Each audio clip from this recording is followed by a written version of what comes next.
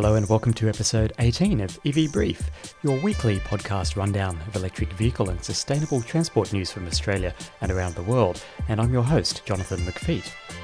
On today's podcast, lots of EV news from Porsche, Tesla, BMW, Mercedes-Benz and more. The rollout of electric buses continues worldwide, with Wales and Venice adding zero-emissions vehicles to their bus routes. The fuel excise in Australia and the Australian trucking industry, among others, is calling for EV drivers to pay this tax too. But is this fair? And there's been a lot of frustration in Australia recently around home solar installation and limits on the number of government rebates available. Does Tesla have an answer for this? All this and more on today's podcast. Let's get into the show. Let's start with some automotive EV news, shall we? And it appears Mazda is preparing to launch its first electric vehicle, with a prototype CX-5 SUV spotted in Norway, dressed in a matte black paint finish. Electric.co reports that this vehicle sounded like an electric car and also had no visible exhausts. It's exciting to see more Japanese automakers moving towards EVs, as Mazda, along with Toyota and Subaru, have often publicly rejected future investment in battery technology. Next up, Porsche and the Taycan has just completed a 24-hour, 2,128-mile endurance run at the famous Nardo test track in Italy.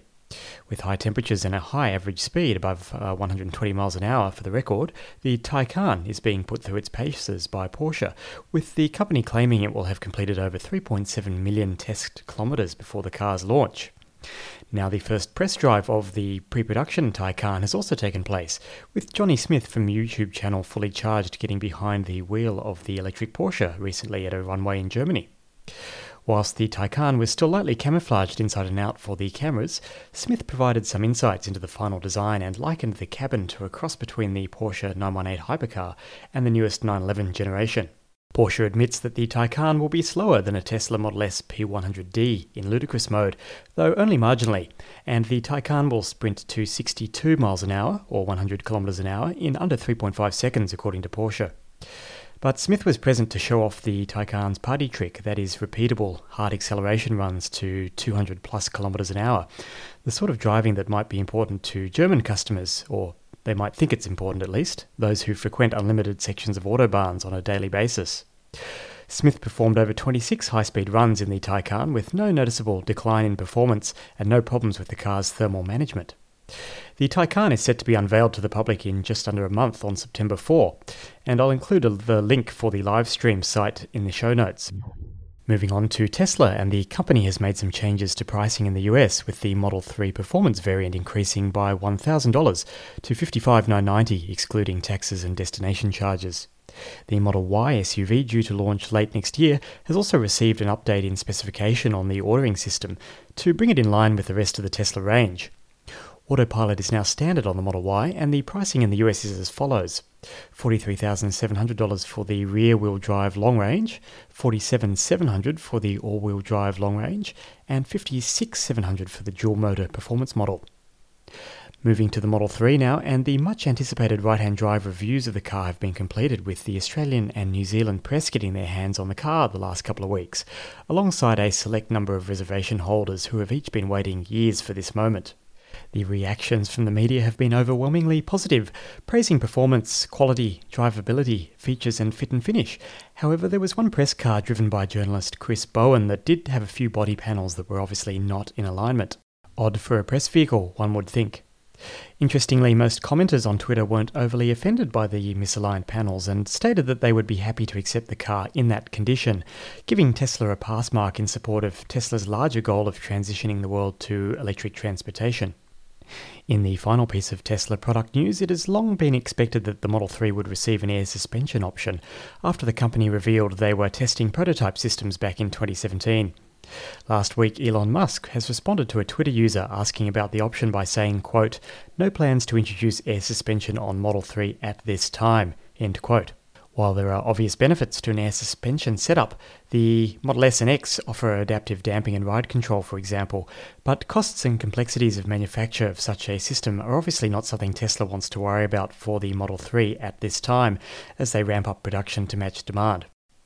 On to BMW, and we covered the 330e in the last couple of weeks, and now the company has upped the ante with the release of information on the new 2020 5 Series 530 plug-in hybrid. Available as both rear and all-wheel drive variants, BMW has increased battery capacity by 30% over the previous model to 12 kilowatt hours. However, only 10.8 kilowatt hours are available to run in electric-only mode. The more dense lithium battery pack allows for a WLTP electric-only range of around 30 miles or 48 kilometres. The electric motor is mated to a 135 kilowatt, that's about 180 brake horsepower, 2-litre 4-cylinder petrol engine, and will assist in providing a fuel consumption figure of 1.5 to 2 litres per 100 kilometres and an energy consumption figure, crucially, of around 23 kilowatt hours per 100 kilometres. The Robb Report brings news that BMW will be rolling out a Californian trial of its wireless charging tech for plug-in hybrid vehicles. The system is able to recharge the 530e battery through induction at a rate of 3.2 kilowatts per hour, with an efficiency loss of only around 15% according to BMW. The company announced this wireless charging prototype technology a few years ago, but this will be the first consumer implementation, I believe. To qualify for the trial in California, you must be a current BMW driver willing to take on a 3-year lease of the new 530e and also own an enclosed garage. BMW will then cover all hardware and installation costs. If you're interested and meet the criteria, click on the link to the program in the show notes.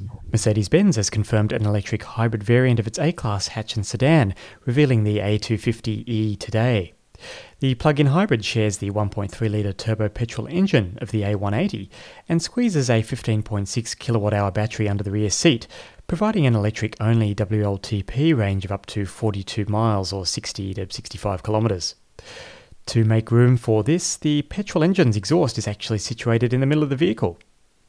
The A250e is an advanced piece of technology with DC fast charging and a liquid-cooled battery, good things to see on a plug-in hybrid vehicle, and it should charge at your home in around 2 hours or within 25 minutes at a 50 kilowatt DC fast charging point. The A-Class goes on sale in Europe before the end of 2019, and it will make an appearance in Australia hopefully before the end of 2020, according to MBAU.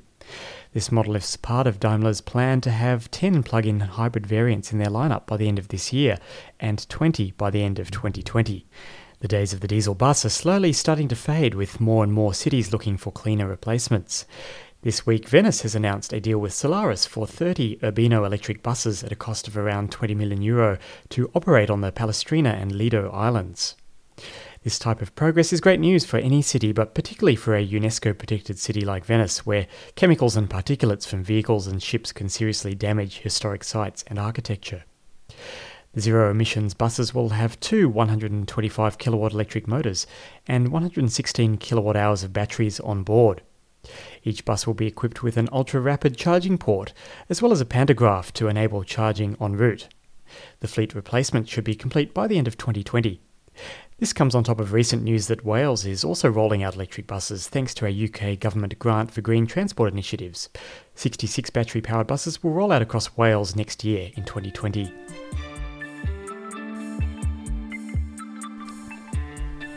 As electric vehicles gain in popularity around the world, those with vested interests in fossil fuels or those reluctant in seeing a change in transportation look for more excuses to slow the charge towards EVs, or at least confound and confuse consumers with fear and doubt. One constant criticism from those opposed to EVs is that battery and hybrid vehicles shouldn't receive any, in quotations, handouts, and that the taxpayer shouldn't be expected to fund the rollout of new technology. I don't need to point out that fossil fuels are still receiving subsidies and tax breaks to the tune of trillions globally, but that's irrelevant. Now, Australia has a 41% fuel excise on all fuels used in the country, and the last week has seen a number of notable individuals, complain that EV drivers are given an unfair advantage by not paying the fuel excise. Firstly, I can hear you saying, wait, an EV doesn't consume fuel, so why should EV drivers pay a fuel excise? Well, economist and head of the Australian Competition and Consumer Commission, Rod Sims, called for road pricing reform last week and stated, quote, "At the moment, electric vehicle owners aren't paying existing road user charges, and everyone driving a petrol car is. That is clearly not fair. Why should EV drivers have an advantage over people driving petrol cars?" End quote. EV Council of Australia Chief Executive Bayard Jafari swiftly hit back, stating, quote, Sims's view failed to consider key factors including the health cost to taxpayers from internal combustion engine emissions, end quote. Rod Sims also argued that a road user tax should replace a fuel tax as a way to fund road infrastructure as revenue from the fuel excise decreases over time. Now, on top of all of this, the Australian Trucking Association has also called for charges to be levied on EV drivers, believe it or not, stating that EV drivers are bypassing the fuel excise tax, which isn't fair on everyone else who drives a polluting combustion vehicle. Trucking Association boss Jeff Crouch stated, quote, Road users contribute to the cost of roads through fuel duty, and as it stands, electric vehicle owners do not pay for the roads they drive on, end quote. Crouch seized on findings that a reduction in fuel excise collected by the Australian government could result in a $1 billion per year loss to the budget within 10 years. This was from a 2019 Senate committee report into electric vehicles. Okay, deep breath. There's a lot to unpack here. Let's look at excises. So, firstly, an excise is, according to the dictionary, a tax levied on certain goods and commodities produced or sold within a country and on licenses granted for certain activities. So all around the world, excises or levies have been used on goods or services that have often had a detrimental impact on the health of the population. In Australia, for example, we have an excise on alcohol, but alcohol for medical or agricultural use is exempt from that excise. We also have an excise on tobacco products, currently around 50 to 60% of the price of a pack of cigarettes, and this is increasing every year and is designed to discourage the consumption of a product that will significantly damage an individual's health. Interestingly, the tobacco excise in Australia is worth around $3.5 billion annually to the government, almost half that generated by the fuel excise. So yes, the fuel excise or levy or tax is a source of revenue for the government, but it is one that has been in decline for a number of years. Firstly, although vehicle sales and road users are increasing in Australia, the average age of vehicles on the road is decreasing, and subsequently new vehicles are far more fuel efficient than ever. Also, fewer young people than ever are driving, and only 60% of Australians between the ages of 18 and 34 actually use a car on a regular basis, according to a study in 2018. Now, contrary to what the Australian trucking industry claims, the fuel excise is not a road tax, with money going to repair roads. There are various other fees and charges for that, and EV drivers do pay these. The fuel excise hits the federal government's public revenue accounts, but roads are funded at federal, state and local levels, so it's basically impossible to draw a direct link between something like the fuel excise paid by motorists and road spending. What the Trucking Association won't tell you is that they actually, the companies that they lobby on behalf of are not actually contributing much to the upkeep of Australia's roads. Most heavy vehicles don't pay the fuel excise. Vehicles above 4.5 tonnes are actually eligible to receive a concession from the Australian Taxation Office for business use and are able to offset that fuel tax component on a quarterly basis. So what's the answer? Abolish the tax on fuel or tax EV drivers, or is total reform needed? In part, I agree with Rod Sims that a user pays model of road tax would go some way to being equitable and would hopefully adequately fund the road infrastructure spending required over the next few decades. We could follow a European system, and I know a number of countries in Europe are moving to this kind of model. Registration would be a nominal amount, and motorists would pay per kilometre, depending on the time of day driven and the area they're driving to. Now, this would incentivise people to really think hard about whether they actually needed to take their cars and would encourage more people to walk, cycle and take public transport. It would be fair because EV drivers would be included in this tax, but costs to EV and hybrid car owners could potentially be offset by state government concessions on other duties and taxes, like we have in the United States, for example. Despite interest in this from various state governments, transport experts and the like, the only impediment to this, aside from the pressure of powerful road lobbyists, is that through poor planning and underinvestment in public transport and local infrastructure, some of the least well-off Australians are heavily reliant on cars and don't have easy access to services in their community or their workplace. A lot of this comes back to my recent discussion with Member of Parliament Jamie Parker. Good urban design and planning is critical for a good quality of life, but also for so many other future challenges such as efficient and effective public transport and well-funded road infrastructure.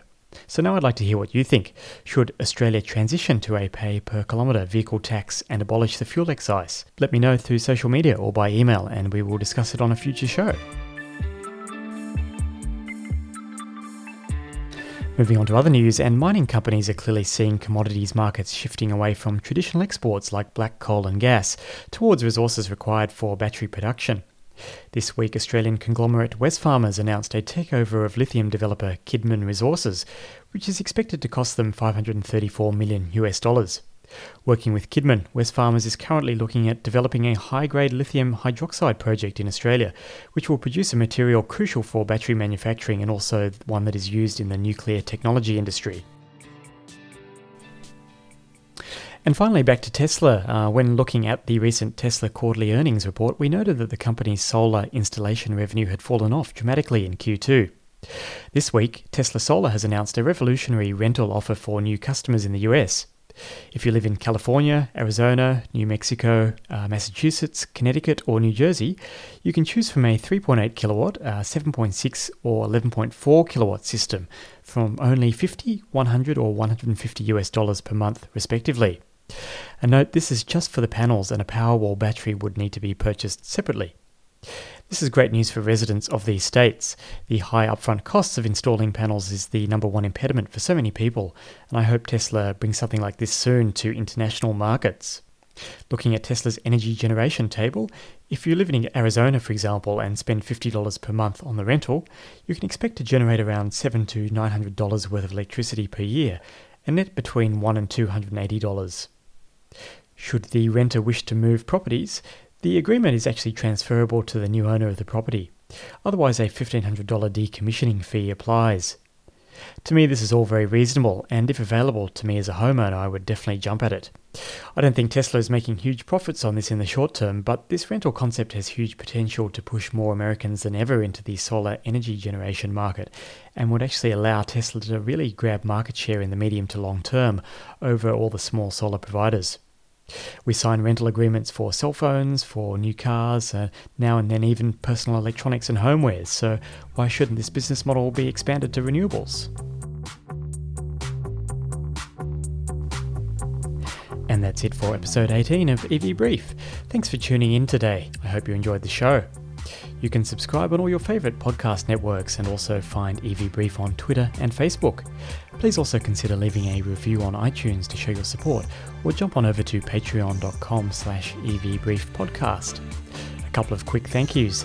Thanks to Twitter user and soon-to-be Tesla Model 3 owner Sid EB for your iTunes review, and thanks to Jason for becoming a patron of the podcast. My name is Jonathan. Thanks again for listening to EV Brief, and have a fantastic week.